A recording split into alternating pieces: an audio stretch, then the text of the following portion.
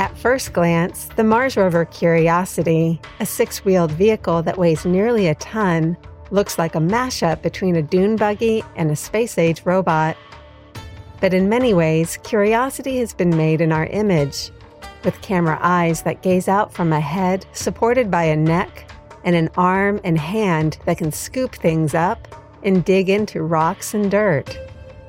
The rover also has a kind of mouth, nose, throat, and stomach. These allow Curiosity to take Mars into itself, breathing in the air and eating the rocks and soil, becoming one with the desert landscape. Over the years, Curiosity has chewed on the question of what the planet Mars is made of, conducting an elementary study of the alien environment. For instance, after Curiosity crunches on some rock, pulverizing it down to the size of half a baby aspirin tablet, the sample travels through vibrating tubes that connect the rover's mouth to its stomach, an instrument the size of a microwave oven called Sample Analysis at Mars, or SAM. For us, stomach acids break down our food to fuel our bodies. But for Curiosity, heating the rock powder to extremely high temperatures vaporizes compounds into gases that the SAM instrument can identify. This digestion takes so much energy, the rover can do little else during the process, a robot version of a food coma. The vibrating tubes that allow Curiosity to swallow a sample normally sound like this.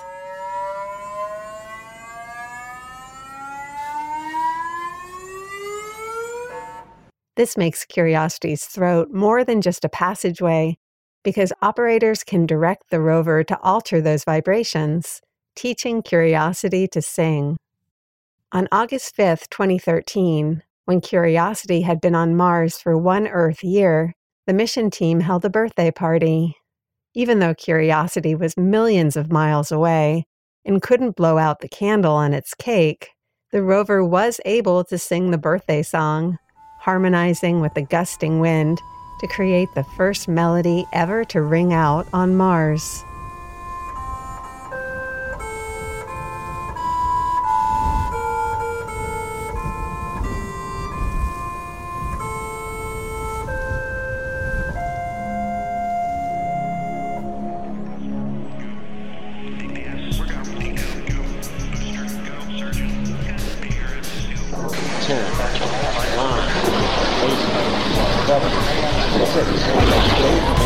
Start.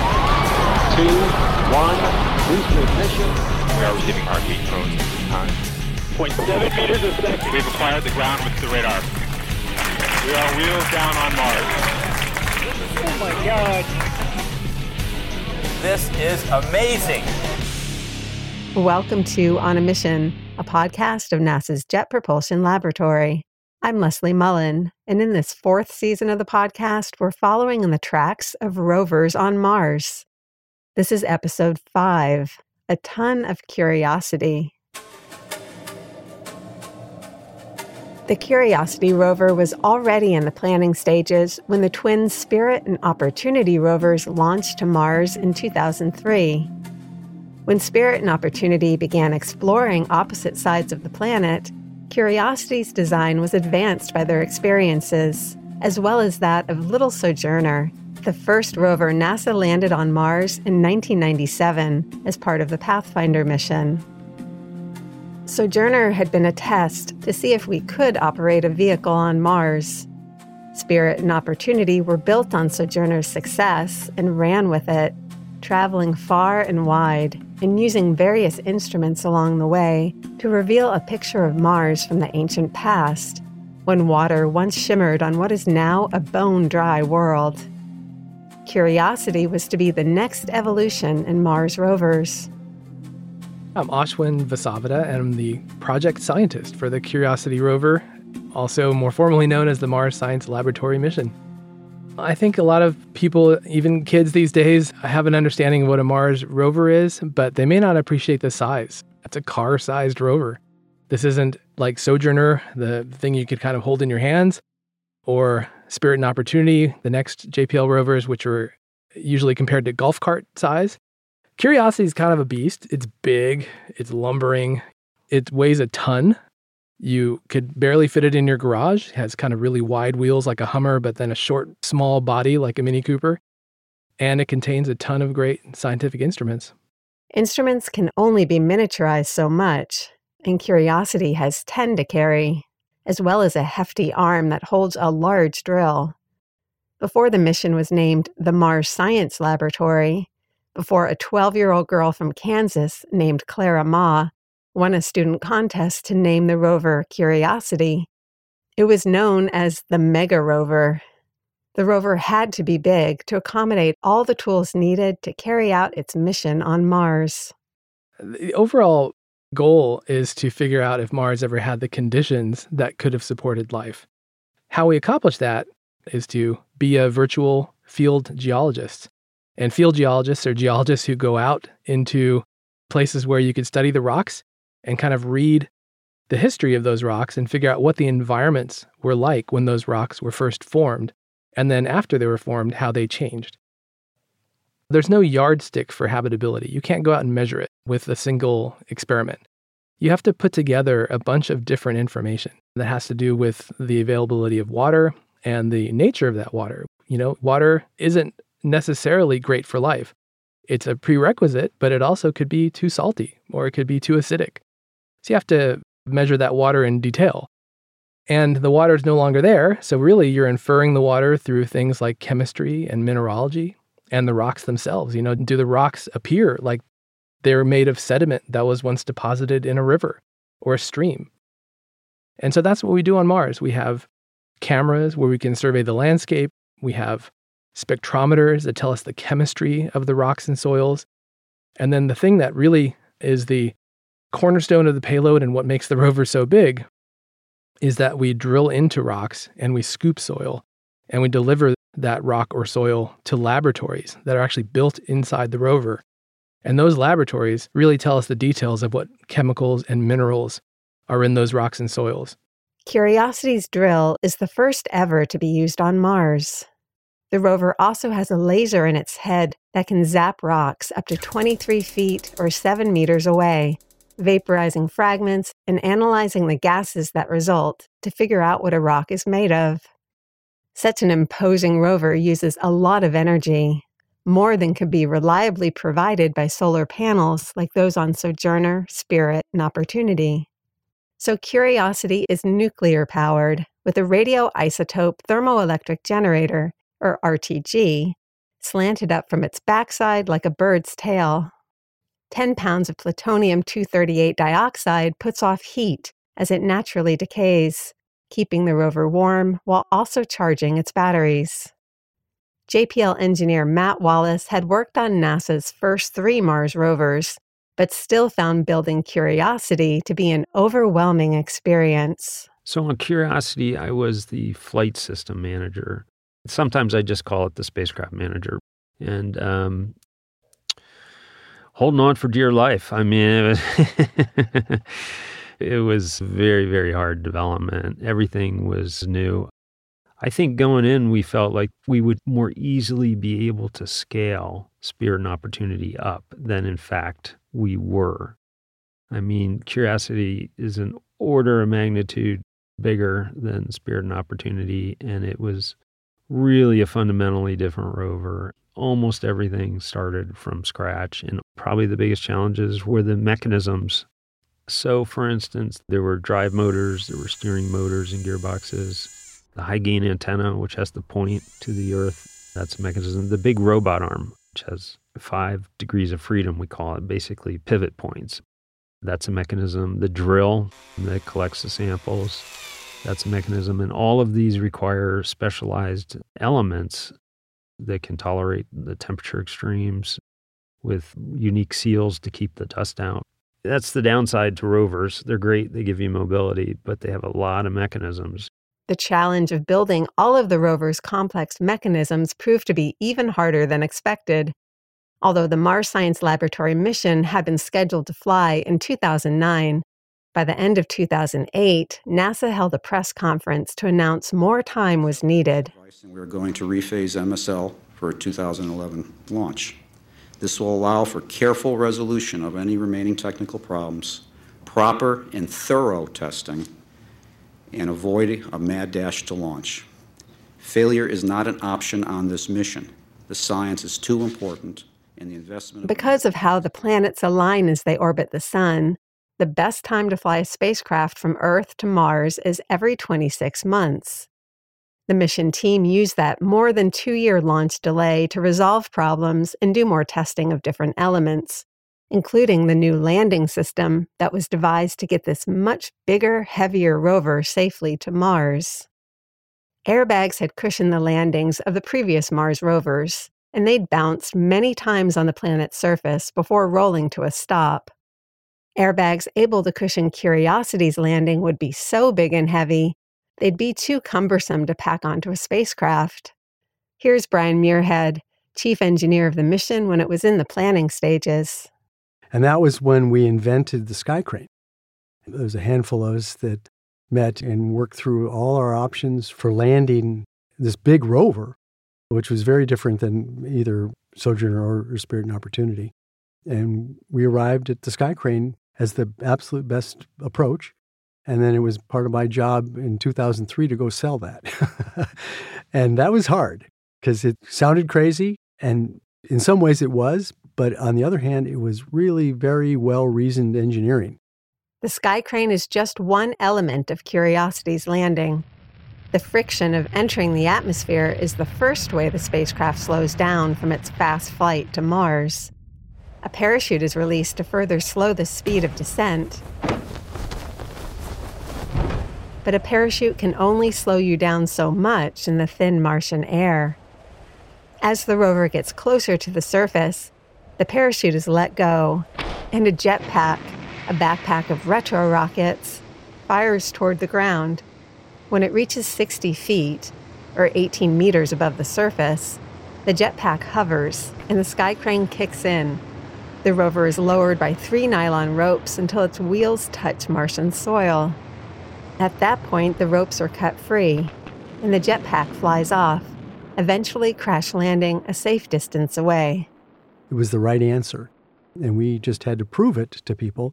But the thing about it is we didn't know for sure, because we could never test entry, descent, and landing on Mars, anywhere but at Mars. All the elements of the entry, descent, and landing system had been tested over and over again on Earth. But testing it from start to finish at high altitude, where the air is thinner and better mimics the Martian atmosphere, would have been too dangerous and costly. The only way to know for sure if the landing system would work was to send it to Mars. 3, 2, 1. Main engine start, 0, and liftoff of the Atlas V with Curiosity, seeking clues to the planetary puzzle about life on Mars. Curiosity left Earth on November 26, 2011, starting a nearly 9-month journey that would take it to Gale Crater, an impact crater just south of the Mars equator that's 96 miles or 154 kilometers across, the same length as the state of Delaware. Ashwin had worked on the mission for 8 years before it finally launched, and part of his preparation included visiting places on Earth that resemble Gale Crater. We see a lot of similar features to the southwest United States in the rocks on Mars. So we went to places in New Mexico, we went to the Mojave Desert, we went to Death Valley, where you can see some wonderful examples of stromatolites, which are possible evidence of biology in creating textures in rocks. If we were ever to find evidence of life on Mars that you could see with your eyes, it might be a stromatolite. It might be textures in rocks, bends in layers of rocks that form because biology was living as the rocks were deposited. And then there's a place near Pyramid Lake, north of LA, where there's a basin there that had a lot of streams and lakes over thousands of years and left a lot of deposits of those streams and lakes behind, which are very analogous to what we study at Gale Crater. We wanted all of our team members to get that first sense of how to look at a rock and begin to understand the story it's telling. You know, I love going on a long hike through the desert and going through all kinds of different terrains and seeing what's around the next bend. I think Every landscape is beautiful and has a story, and I love understanding it. That's what makes me drawn to the science of it, is I love understanding how nature and physics and chemistry have conspired together to create what you're seeing. Ashwin's love of exploration began with NASA's first landers on Mars. And then in 1975, 2 Viking spacecraft were launched, each of which was programmed to land a robot on the Martian surface. I remember having this book when I was probably 8 or 9 years old that had pictures of the surface of Mars taken by Viking lander, which showed the surface of Mars kind of from eye level. And I could just stare at that for hours. I think that was really the moment that made me want to explore other planets from their surfaces, to be able to virtually kind of walk out in the landscape, see what's around the next bend, climb the next mountain, kick over this rock and dig a hole. So I was big into space, but I really wasn't into being an astronaut. I was the space shuttle generation, and that affected all of us in that generation. But I guess I just thought of the moon as something that humans explored, but that the planets were the realm of like robotic space probes. Using robots to explore the planets of the solar system seemed worlds away from where he grew up. I grew up in Northern California in a town called Stockton, which is kind of near Sacramento. And not to overly diss my hometown, but there wasn't a whole lot of great guidance. So I had no idea how to get there, honestly. I had some great teachers in high school that helped me get prepared, but largely I came to college without knowing a thing about how to achieve that dream of being a planetary explorer or what schools were good for it or anything like that. So I had 5 different majors when I was at UCLA that started out in aerospace engineering because it had the word space in it. That's about the level of the thinking, you know? And I realized that there is a difference between engineers and scientists culturally and psychologically maybe. So it wasn't too long before I realized I was less interested in working out solutions to technical problems as in understanding nature. And so then I switched over to physics, and then I found earth science, which I totally loved. Then when you replace Earth with another planet, then you get planetary science. In other words, planetary science really is a field where you get to study atmospheres and oceans, geology, physics. You basically apply everything you'd study on Earth, but to other planets. And that was where I wanted to be, you know, the whole time. But it took me until my 4th year in college to find that. While he was finding his path to planetary science, Ashwin also marched to another beat. For many years, I played drums or percussion, you know, in a symphony. And then, of course, marching band. You go to UCLA, you got to play in the marching band. I came to UCLA with 2 majors in mind. I was going to either be music or aerospace engineering. But I think that's maybe where my parents had a little more influence back then. My father is from India, and in that culture, there's certainly a lot of emphasis on science. I'm sure the thought was I should be a doctor, so planetary science was probably a little bit of a stretch, but I can tell you it was more appealing to him than music, you know. Ashwin's steps toward becoming a planetary explorer started on a downbeat. I started my career in an era of planetary exploration that was known more for failure than success. This was in the late 90s. I finished at UCLA after finally finding planetary science as a major and got accepted into Caltech for grad school, which was one of the more unexpected things in my life. And literally the day I was driving from Stockton, where I was spending the summer, and coming to Caltech for my first day of grad school, was the day that Mars Observer spacecraft was lost. It was about to reach Mars, and 3 days from orbit insertion, it exploded when fuel was being moved around. And heard that on the radio as I was coming down to LA. And that was what I was intending to work on in grad school. And so I had to pivot, as they say, and quickly became a student of the outer planets. So I worked on the Galileo mission. I worked on the Cassini mission also. And then I took a postdoc position at UCLA to work on a spacecraft called the Mars Polar Lander. Jeffrey Kay of KCET Los Angeles begins our report on Mars and the space program. It seemed to have been a nominal no-contact MR pass.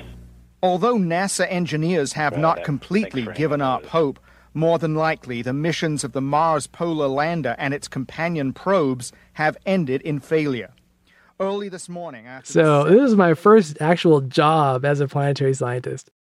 Freshly minted PhD, and worked on it for about a year, getting ready to land. And of course, that mission was lost.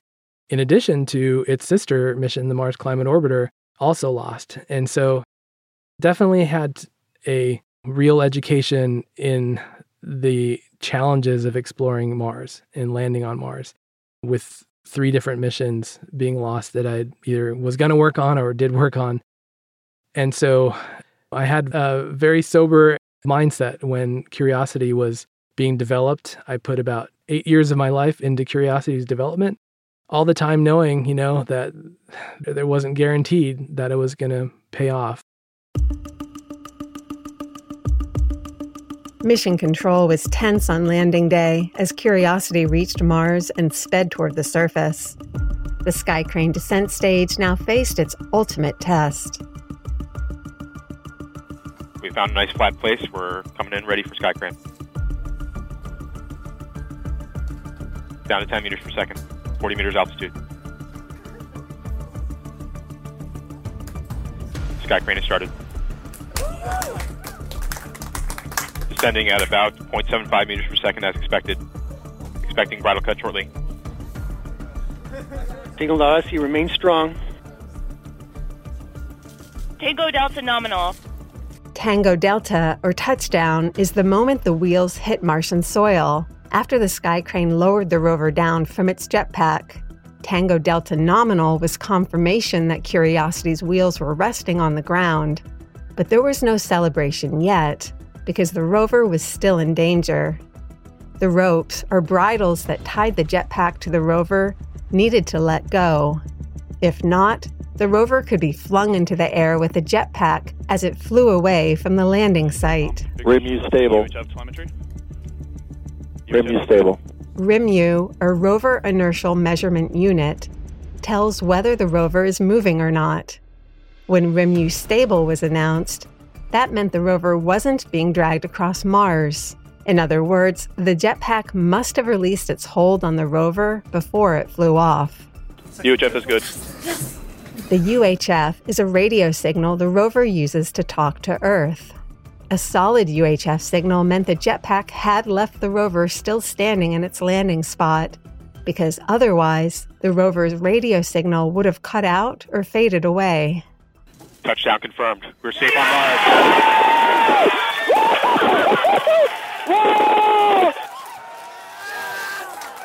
After passing all its health checks, the only thing notably damaged by Curiosity's unique landing was one of its 2 wind sensors, which had gotten hit by flying pebbles kicked up by the retro rockets. With everything else operating well, the mission of 1 Martian year, or about 669 Martian days, known as sols, could start rolling. Here's Abigail Freeman, Deputy Project Scientist on the mission. Those were really memorable days because we were all kind of figuring it out as we went along and how to operate this very complicated vehicle and where we had landed and what were we actually looking at the rocks at our feet. And so that was a really intense period of discovery from both the science and the engineering side of things. And there were things that happened at that time that were so stressful that you look back now and you kind of laugh about it. For example, the first time we went to scoop sand, we saw something bright in one of our images and we said, "What's that? What's that?" And everyone kind of panicked and we needed to get a closer look and what is it? And we had to dump the sand sample that we had been working on and pull out the microscope to take a look at it. And it was this little piece of plastic, just really tiny, like a little piece of tape. It must have come off from somewhere. It wasn't Martian, but who knows where. And it was so disruptive and everyone was so stressed out about it. Was it coming from the rover? Was something falling apart? The rogue bit of plastic that came off Curiosity didn't seem to have done any harm to the rover, so the team kept exploring Gale Crater while keeping in mind their main target, a tall mountain called Mount Sharp, rising 18,000 feet or 5.5 kilometers from the middle of the crater. Craters sometimes have peaks in them that formed when the crater itself formed. There's usually a little rebound after the meteor hit and created the big crater. But this isn't that. Mount Sharp actually has horizontal layers that you'd see when sediment was brought into that crater and laid down in layers. The mountain is really what drew us to Gale Crater as the landing site for Curiosity, because if you have a mountain made of sedimentary rock, it was either deposited there by wind or water. And when we looked at the layers of the mountain from orbit, we saw two really intriguing ones. One was made of rock that had enrichments in clay minerals, and the one directly above it was made of rocks that had enrichment in sulfate minerals. And the clay minerals, by analogy with Earth, you really would suspect a lot of water was involved in weathering the ancient rocks and turning them into clays. So we had evidence for a wet layer, and maybe that even meant that water brought in all that sediment. And then we had evidence for a drier layer, the sulfate layer, kind of a salty layer. And so that was what made Mount Sharp so interesting, this evidence that water was involved in laying down the sediment and then changing the rocks into various minerals. But the problem was that we couldn't land on the mountain. Curiosity couldn't touch down right on Mount Sharp because a safe landing required a low, flat area, free of hazards like cliffs or big rocks. So we knew we had to land off in the flat part of the crater floor, away from the mountain. And that meant we were going to have to spend a good year, at least, of the mission just simply driving over to the mountain. Mars rovers drive incredibly slow. On a very good day, we'll drive the length of a football field.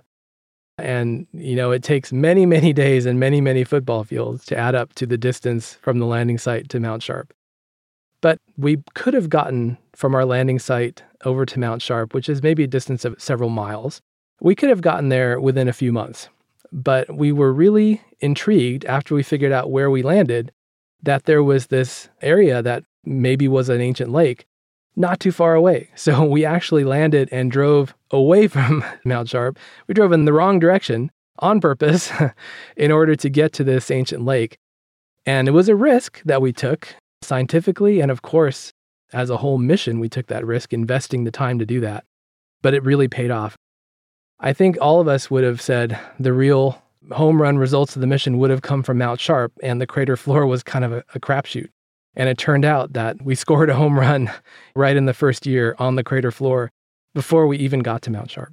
Curiosity revealed that the barren rocks of the crater floor contained echoes of a once rich environment in the ancient Martian past that could have supported life as we know it. Lo and behold, it was actually one of the best examples of a place that life could have survived, could have prospered even, that we found in the entire mission. And fortunately, it was the very first 2 drill holes that we drilled.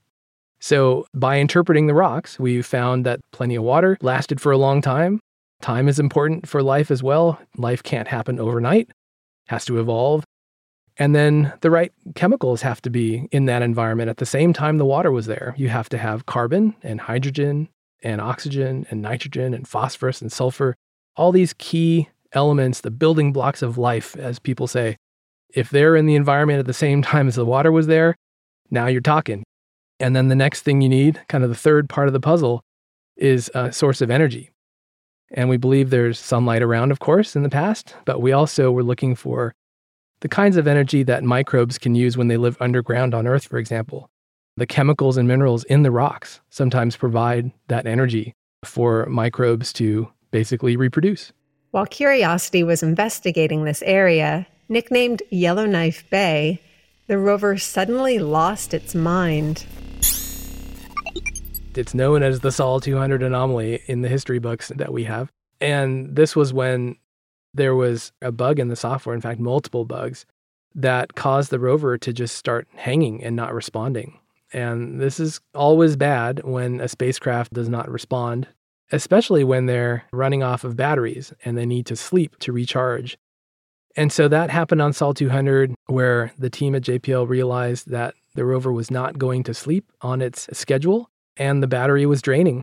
And this is a case where, as a scientist, I just felt completely helpless. All I could do was basically go home and get out of their way and leave it to the incredibly talented people we have at JPL to use the limited bits that we get from Mars and from the rover to diagnose what's going on. Every hour counted, and so they spent quite a while trying to diagnose it, trying to get Curiosity to snap out of it. And in the end, they had to send a command that you don't like to do too much, which is to have Curiosity swap over to its backup computer. And so there was a very tense few hours as we waited to see if that swap over to the backup worked. And of course it did. So here we are today. That's the closest we ever came to the mission ending. Curiosity's main computer is called the A side. The backup is called the B side. The switch to Curiosity's B side computer had to be made quickly to stop the drain on power, which was happening faster than the RTG could charge the batteries. At the time, the A side still was functioning with about half its memory, but eventually even that failed. It's scary because we, for many, many years, were running in a mode where if there was some catastrophic failure with the B-side computer, we wouldn't be able to jump over and use the A-side computer again because it was so messed up. And so what the engineers were also able to do was sort of design a workaround to get all of the bad memory that wasn't working partitioned away.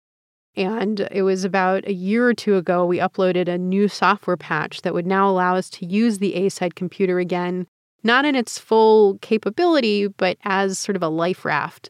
If anything were to happen, we can jump back now to that computer and diagnose whatever issues might be going on with the B-side. So that was just a huge, huge sigh of relief to be able to have that capability again. Another problem poked up is Curiosity started the trek to the base of Mount Sharp. We noticed that the wheels were really getting beat up much more quickly than we had predicted. When you're designing spacecraft missions, you have to conserve every ounce you can because it's incredibly difficult to get things off of Earth and into space and then land them on Mars. And with the wheels, they're made of pretty thin aluminum, and they have these ribs on the wheels that give them some strength. But in between those ribs, it's not particularly thick metal. And there were scratches, but even worse than scratches, there were small punctures and tears in that sheet metal between the ribs. The worst case predictions were that we would not get too high on Mount Sharp before the wheels would just be shredded. And that, of course, created a lot of concern. And yet, it's one of those times when you really enjoy being a part of a great team because it was our little mini Apollo 13 moment where you have to just get everyone's heads together. This is one of the parts I love about this challenge was it took both scientists and engineers to ultimately solve the problem. So there were some very sharp, hard rocks on Mars that we had not seen before in previous landing sites, that even though they looked like they were in soil, when the rover pressed down on them, the rocks didn't budge. They were just like shark teeth sticking out of the ground that the entire wheel and 1/6 of the rover's weight would be balanced on this little pointy rock. The other thing we found out was that the way the software was designed to rotate the rover's wheels in order to move was causing part of the problem itself. The wheels were being rotated all at the same rate. And yet when one wheel encountered a pointy rock and had to take a longer path as it drove, as that one wheel had to climb that obstacle and then go down the other side, the other 5 wheels were just pushing into that even harder. And so that actually was a little bit of a good story in the sense we found a fixable problem. And it also kind of exonerated the people who designed the wheels because we realized that even with those sharp, pointy rocks, the weight of the rover itself alone would not puncture the wheels. So they were designed correctly. But when you add that extra push from the other 5 wheels because of the way that the rover was being driven, it was enough to cause those tears. And so the engineers here at JPL invented a new algorithm that they call traction control because it's kind of similar to that traction control button on your car and your 4-wheel drive. And it allows the wheels to more gracefully climb over those obstacles. Ever since we had these issues, we do a survey of the wheels every 1 kilometer of distance and outline every single puncture and every single tear and measure how they're growing over time. And that helps us know how we're doing. In the worst case scenario, which I honestly don't think we're headed for anymore at all, but if the wheels continue to degrade Or maybe we turn the corner and there's a field of pointy rocks, and then they get damaged at a higher rate all of a sudden. And the tears in the wheels become so big that entire pieces of metal just start falling off. There are some rings inside the wheels. They call them stiffener, but you can think of them being kind of the shape of a tire underneath the flat sheet metal of the wheels. You can lose like 2/3 of the surface of the wheel. And the 1/3 that's left, that's very strongly tied to that inner stiffening bracket, would remain. And apparently, you can get some mileage on those things, driving on rims. The mission actually has a plan to tear off part of the wheels if need be. So we monitor the grousers, which are those kind of horizontal bars that go across the wheel. And if enough grousers on one wheel break, there is some concern that there might be some metal shards that start to hang out and could cause a short or could cut some of the wires that are connected to the wheel. So if that happens, we do have a sequence that would actually allow us to rip off the outer 2/3 of the wheel to get rid of all of those potentially dangerous metal shards. It's pretty nuts. It involves a big rock that you have to drive up to and turn the wheel against the rock to rip this off. And I really hope we never have to use it, but it's also really cool that we could do this if we really needed to. As missions get older and older, I think you really have to start to MacGyver things to use what you have with you on Mars to figure out how to keep things going. And it's very challenging, but also really fun. A transformational event happened in 2015 after Curiosity had reached the base of Mount Sharp. This time, the challenge was the rover's drill. That one was really difficult because the mission is designed around the capability to drill into rocks and put those samples into the laboratories that we have on board. We have this big arm, a 7-foot robotic arm with this heavy 100-pound turret at the end of it, which contains the drill. And you'd basically fix the arm and that big turret against the ground. And then the only thing that would move after that would be the drill bit moving up and down. And so we were drilling a rock one day. It was pretty routine, nothing out of the ordinary. But the motor called the drill feed, which pushes the drill bit down into the rock and does all the work. And that motor just refused to move. And things like that happen, and sometimes they're resolved in 24 hours, and you count to 10, basically, before you really get nervous. But I counted to 10, meaning waited a few days, and things weren't improving. And it was really the first time where I was laying awake at home night after night thinking, this could be it. This could be the end of our scientific exploration at Gale Crater. And it gets very dark. The drill mechanism may have stopped working because of a displaced component or debris that had collected from previous drillings. Even though the reason for the motor failure was unclear, mission engineers looked for ways to get Curiosity drilling again. This team had to figure out, with the hardware that's on Mars, how can we still get the drill to move in and out of the ground and to deliver a sample into the laboratories in a way that it was not designed to do at all. We've never tested it. We're not even sure it's possible. We might break something else if we try to do it without that motor. But in about a year and a half, they spent figuring out, inventing creative ways of doing it, testing it with the spare rover, the engineering model rover that we have at JPL, and then reinventing the whole engineering process, the software, the commands. And then on the science side, we reinvented the way we would analyze the samples because we could no longer use the same processing system we had to sieve the samples, for example. Now what we end up doing is the arm moves up and down to do the drilling. And it may sound simple, but when the arm wasn't designed to take those stresses of drilling into rocks using the arm motors themselves, the shoulder and the elbow and all that sort of thing, it just was not clear at all it was even going to be possible. And would we break the arm entirely by trying it? But fortunately, we have incredibly creative engineers. And I think there's a bit of luck involved that in the way that it was designed, this kind of new approach was possible. And now we've actually drilled more holes and analyzed more samples with this new technique than we did before. The SAM instrument that examines these drilled bits of rock is also sensitive to a mystery on Mars that comes right out of thin air, an occasional whiff of methane. I think the methane is one of the most puzzling and one of the coolest discoveries that Curiosity has helped to further. And the more we learn about it, we continue to have more and more questions. So methane is a gas that can be created through a variety of processes, some of which don't require life at all. You can have water that interacts with rock, that the reaction that happens when that interaction occurs forms methane. But you can also have methane that forms as a byproduct of life.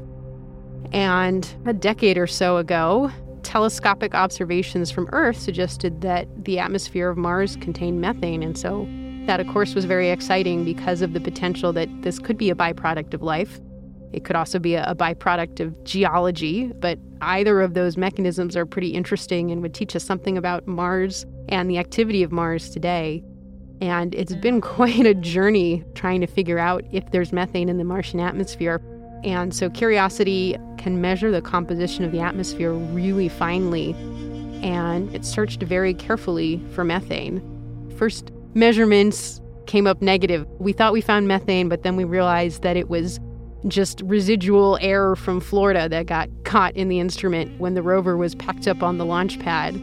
But when that all degassed, we made measurements that looked like there wasn't much methane. But then we figured out a very smart way to enrich the gases that we were pulling in to kind of scrub out the species that might be interfering with our ability to measure methane. And then we started to see very low levels of methane in the atmosphere. And after several Martian years of measurements, what we realized was there was a seasonal variability to these measurements. And we saw methane kind of rise and fall with the seasons, still at this very low level. But then we would also sometimes see these occasional whiffs go by that had really high concentrations of methane, so almost kind of these little spikes blowing past the rover.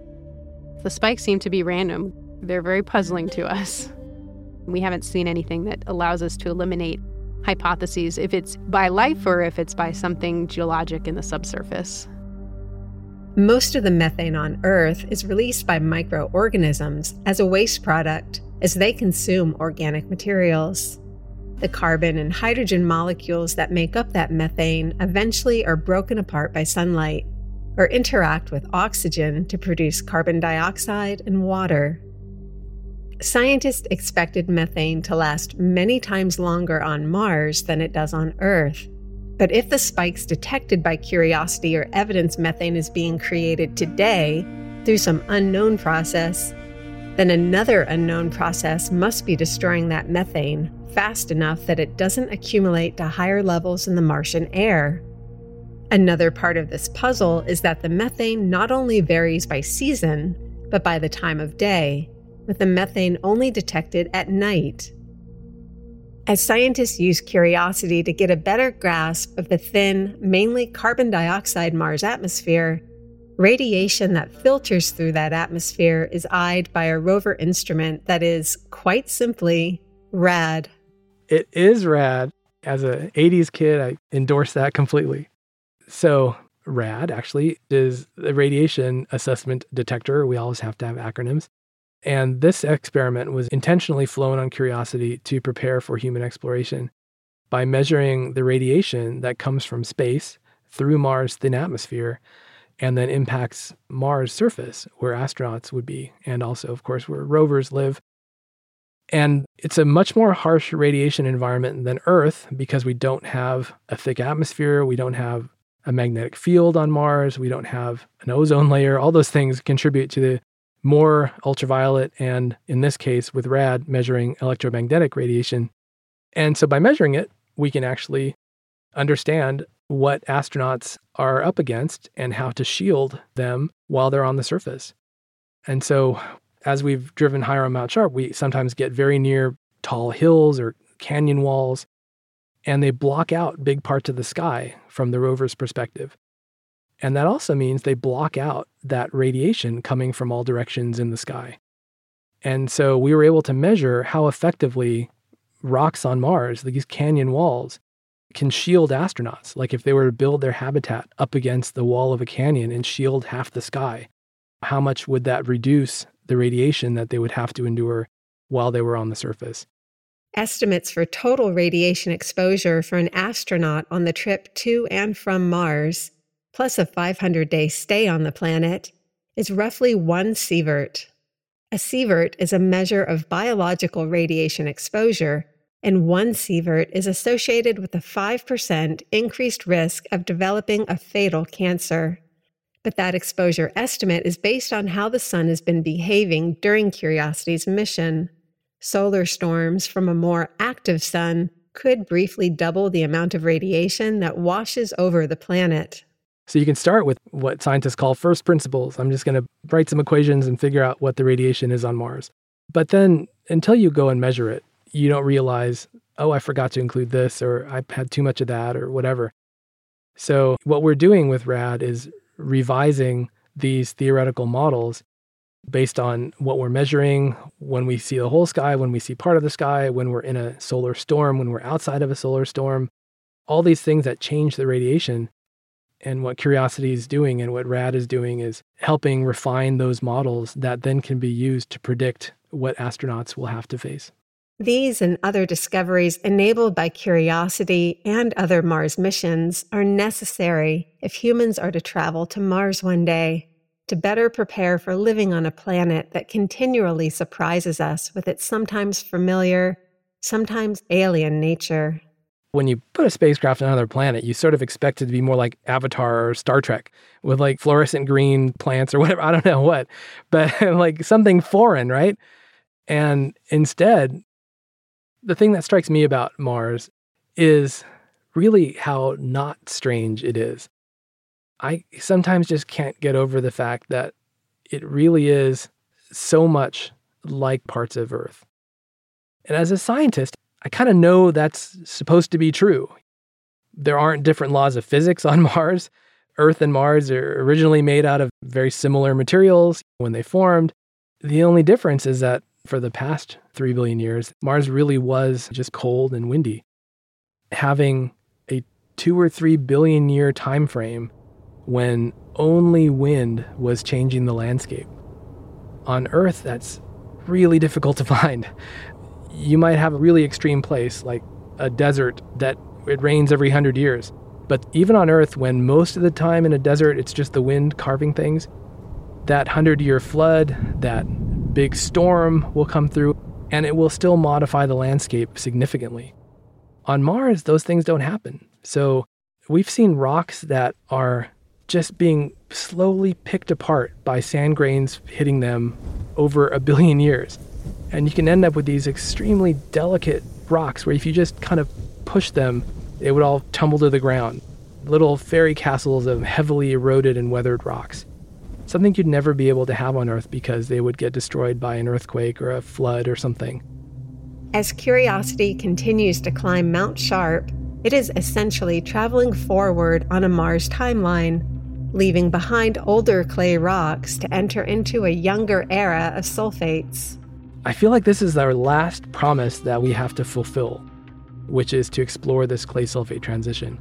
That might be a very nice way to wrap up everything we've learned about Gale Crater and Mount Sharp, in the sense that there's this record of lakes that may have lasted for millions of years, creating habitable environments, and then possibly we're about to see the end of all that when the climate of Mars changed and began that eventual transition to the climate of the next 2 or 3 billion years, which is basically dry and cold.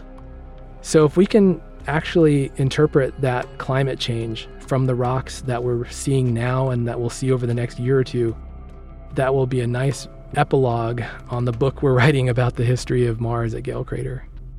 So far, Curiosity has traveled over 17 miles, or 27 kilometers, a distance that includes climbing more than 1,600 feet, or 500 meters up Mount Sharp.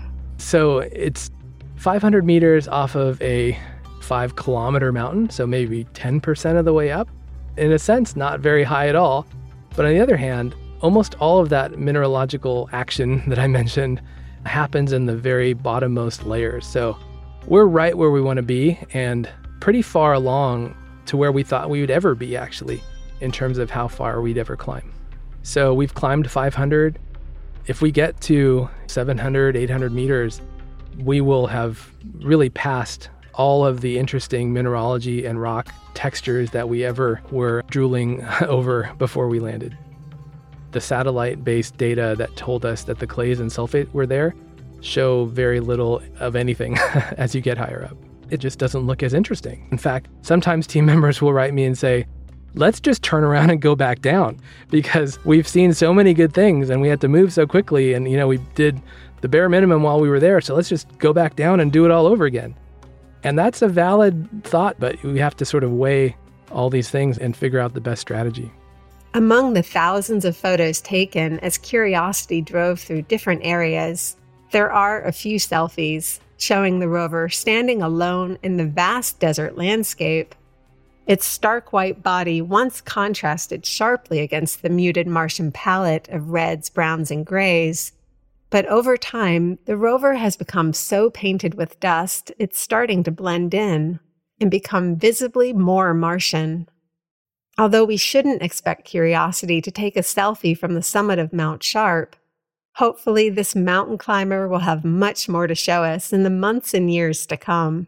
We're in extra innings now. Bonus time, however you want to say it, Curiosity was built for 2 years, tested for 6, and we're in year 10. So we're loving every minute. We think that the power source we have, the radioisotope thermoelectric generator, should put enough power out to last, it's hard to put an exact number, but let's say 5 years. That's about the time frame at which we'll be pretty limited on what we can do at the end of that 5 years. We won't have much power left to drive and drill and that sort of thing. But until then, we're trucking along. What we really are at risk of now is just something catastrophic. Parts are wearing out.